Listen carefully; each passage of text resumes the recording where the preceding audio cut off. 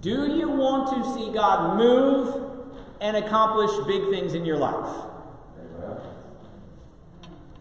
Do you want to see God move and accomplish big things in your life? And we covered this last week. I prayed over this today. Maybe that's a rhetorical question to some of you. Of course, I want to see God move and accomplish big things in my life. But if we don't focus in on that question, if we don't ask that question regularly, we kind of forget, and our prayers get a little stale, and our prayers get a little, our prayers get very general in nature, and we start praying prayers daily, such as, God bless this food, right? Or, God, thank you for everything that happened today, help good things to happen tomorrow, right? You ever pray prayers like this? Maybe these aren't your words, but you pray prayers like that. We all pray prayers like that from time to time. But God encourages us, His Word calls us to ask and imagine for greater things. Do you want to see God move and accomplish big things in your life? And so, we started with this passage of Scripture, Ephesians 3:20 and 21. Think about these words. Now to Him. Who's the Him? God, the Almighty God. Thank you, Ron. If you haven't picked up on it, I like participation. It helps. Now to Him. Who is Him? God. That's right. Almighty, the Creator of heavens and the earth. The one that spoke all life into existence. Think about this. This is the one that we approach when we go to the Lord in prayer. The one who was before all things. Where nothing existed, He said the word, and like that, things came into existence. You and I came into existence because God willed and because God spoke. Now to Him who is able to do immeasurably more. Immeasurably more. We're going to focus in on that phrase this morning. Who is able to do immeasurably more than all we ask or imagine, according to His power that is at work within us. To Him be the glory in the church and in Christ Jesus through all generations, forever and ever. Amen. So last week, I said we must first have a proper view of God. A proper view of God. Emily encouraged us all to reflect at least on one name of God, to share that name of God with someone else, what it meant and what it meant to us. Because there's a difference, isn't there, between what that name of God means in a dictionary or in Scripture when we look it up in a concordance or in a commentary. What does that name of God mean? But what does that name of God mean to me? What does that name of God mean to us? We must have a proper view of God. Without a proper view of God, we go to God in prayer, we don't even know who we're speaking to. It's like when one of my kids will call me bruh. Any parents out there know what I'm talking about? Right? Any teachers out there know what I'm talking about? I think my wife and I have both said to each one of our kids, I don't respond to bruh. And I don't much like it when you call your mom bruh. Without a proper view of God, we approach God like He is our bruh. Right? That's not right. It's not respectful. And it lessens our view of God, and it lessens our prayers to God, because we're not seeing God as the creator and the sustainer of all things. We see God as just another being. We must first have a proper view of God. And then today, what I really want to focus in on is that we must acknowledge God's willingness. We must acknowledge God's willingness. The Bible dares us to pray for anything and everything. Did you know that? The Bible dares us to pray for anything and everything. And Scripture says that God will give us whatever we ask when it's in accordance with His will. He will give us whatever we ask when it's in accordance with His will. So, for example, if today you were to start praying that God would send a mass revival where people come to faith in Him, where families turn their lives around and they begin to serve God with all of their being, God will respond to that. Do you think God will answer that prayer? Absolutely He will. Oh, but Pastor, I prayed that prayer in the past, and I haven't seen a mass revival, and I haven't seen multitudes of people. Two things. One, either you're not looking in the right places, or you stop praying way too early. And I think really the latter is where most of us in the church fall. We just stop praying, we just stop asking because we're not seeing the results firsthand. The Bible dares us to pray for anything and everything, and Scripture says that God will give us whatever we ask when it is in accordance with His will. 1 John 5, 14 and 15. This is what John writes. This is the confidence that we have in approaching God, that if we ask anything according to His will, He hears us. That and that alone just blows my mind. But it goes on, verse 15. And if we know that He hears us, whatever we ask, we know that we have what we asked of Him. We must acknowledge God's willingness. God desires to, He is willing to do, as Ephesians says, immeasurably more than all we could ask or imagine. Let me read 1 John 5, 14 and 15 again, this time from the Amplified Bible. Here's what it says. This is the remarkable degree of confidence which we, as believers, are entitled to have before God. That if we ask anything according to His will, that is, consistent with His plan and purposes, He hears us. And if we know for a fact, as indeed we do, that He hears us and He listens to us in whatever we ask, we also know, with settled and absolute knowledge, that we have granted to us the requests that we have asked of Him. I love that passage of Scripture. I think many of us would benefit if we sat down with 1 John 5, 14 and 15 before us before we go to the Lord in prayer. I think many of us would benefit if we just wrote that Scripture out, and we put it in somewhere in our home, and we started the day reading that. We closed out the day reading that passage of Scripture. That we know God hears us when we ask anything according to His will. And we know that since He hears us, we will receive. It is granted to us as sons and daughters of Jesus Christ. It is granted to us that God will respond. God will answer us in accordance with His will.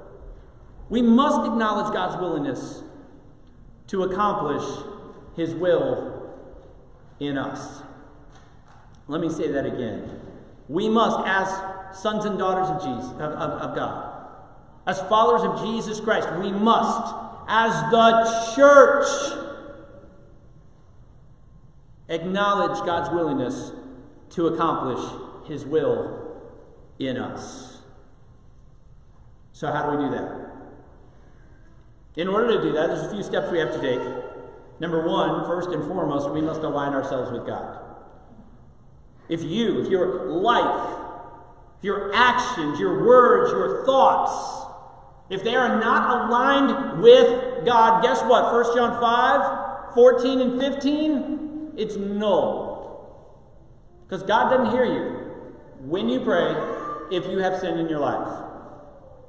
That's the reality. If you go before the throne of God and you say, God, I want to ask for these great things. I want to see you move in these powerful ways, but you've got sin, and you're harboring sin in your life. Unconfessed, known sin. Now, I'm not talking about sin. You say, well, Pastor, I don't know. I'd have to go back. I'd have to really evaluate and see. No. What I'm talking about is if you know right now that there's a wedge between you and God, there are actions that you are taking daily, and some of you are, that are contrary to the will and the way of God, God doesn't hear you when you pray.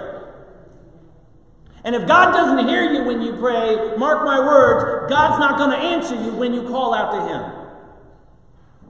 I think I just kicked some people. I didn't step on your toes.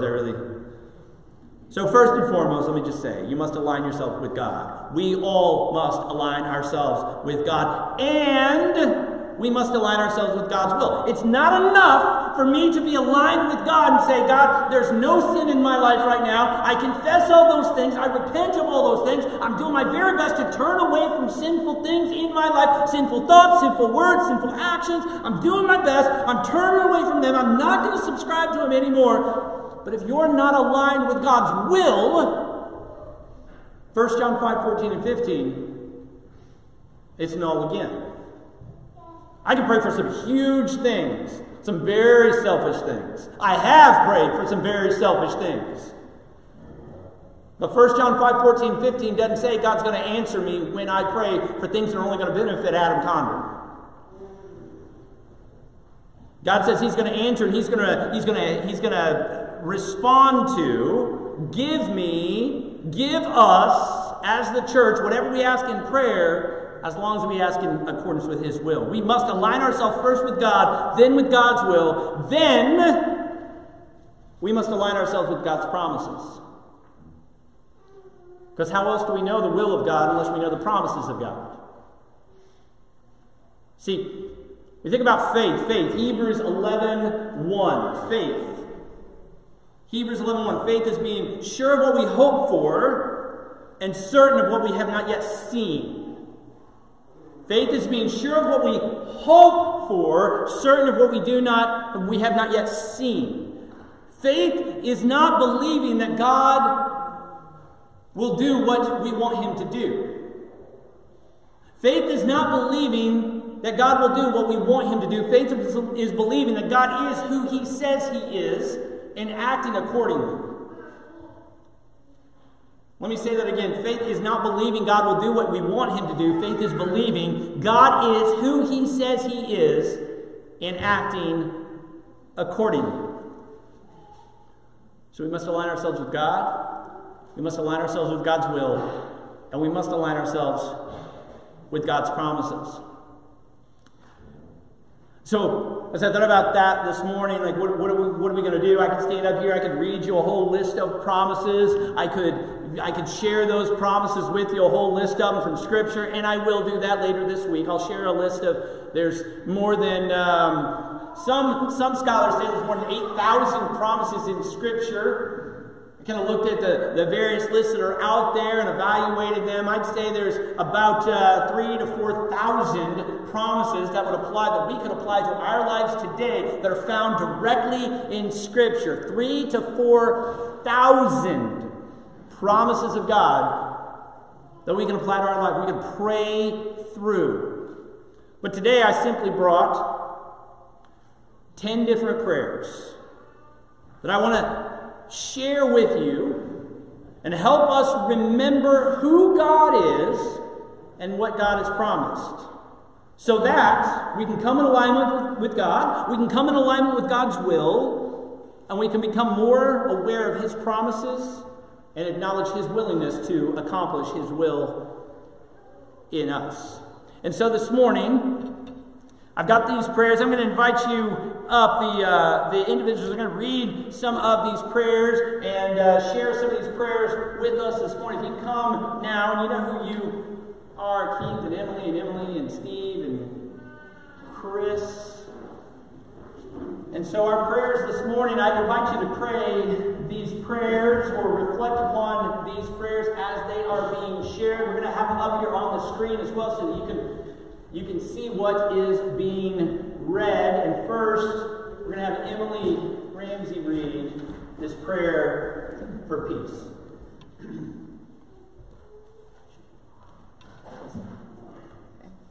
Lord, you promised never to leave me alone or to abandon me in my time of need.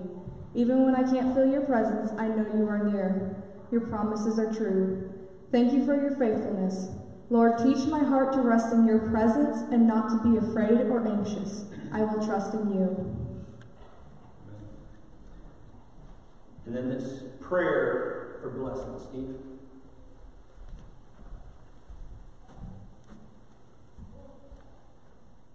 Lord, you promise to work all things together for the good of those who love you.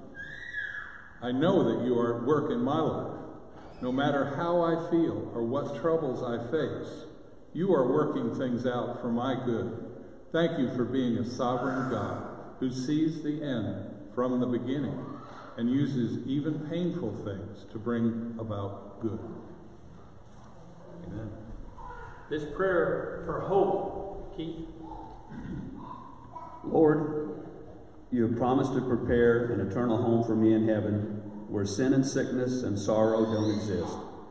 Thank you for my future hope. Thank you that I can rejoice despite the circumstances in this world.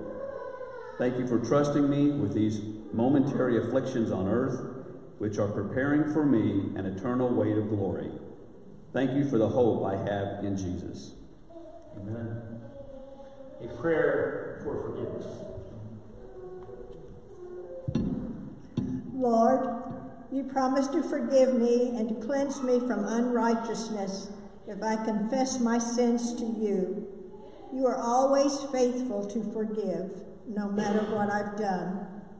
Thank you for accepting my repentance. I confess my sins and I trust you to forgive them. Thank you for allowing me to walk in the freedom of your forgiveness. This prayer for hope, for help.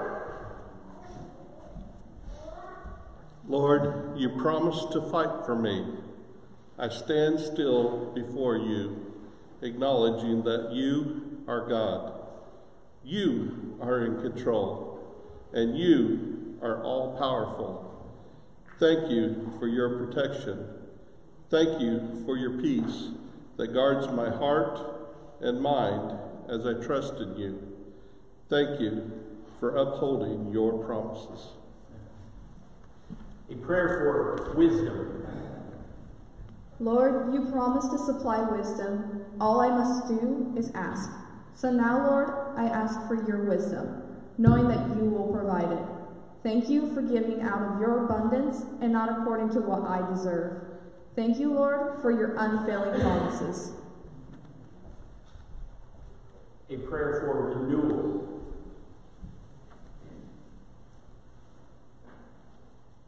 Lord, you promise to accomplish your purposes through the Bible.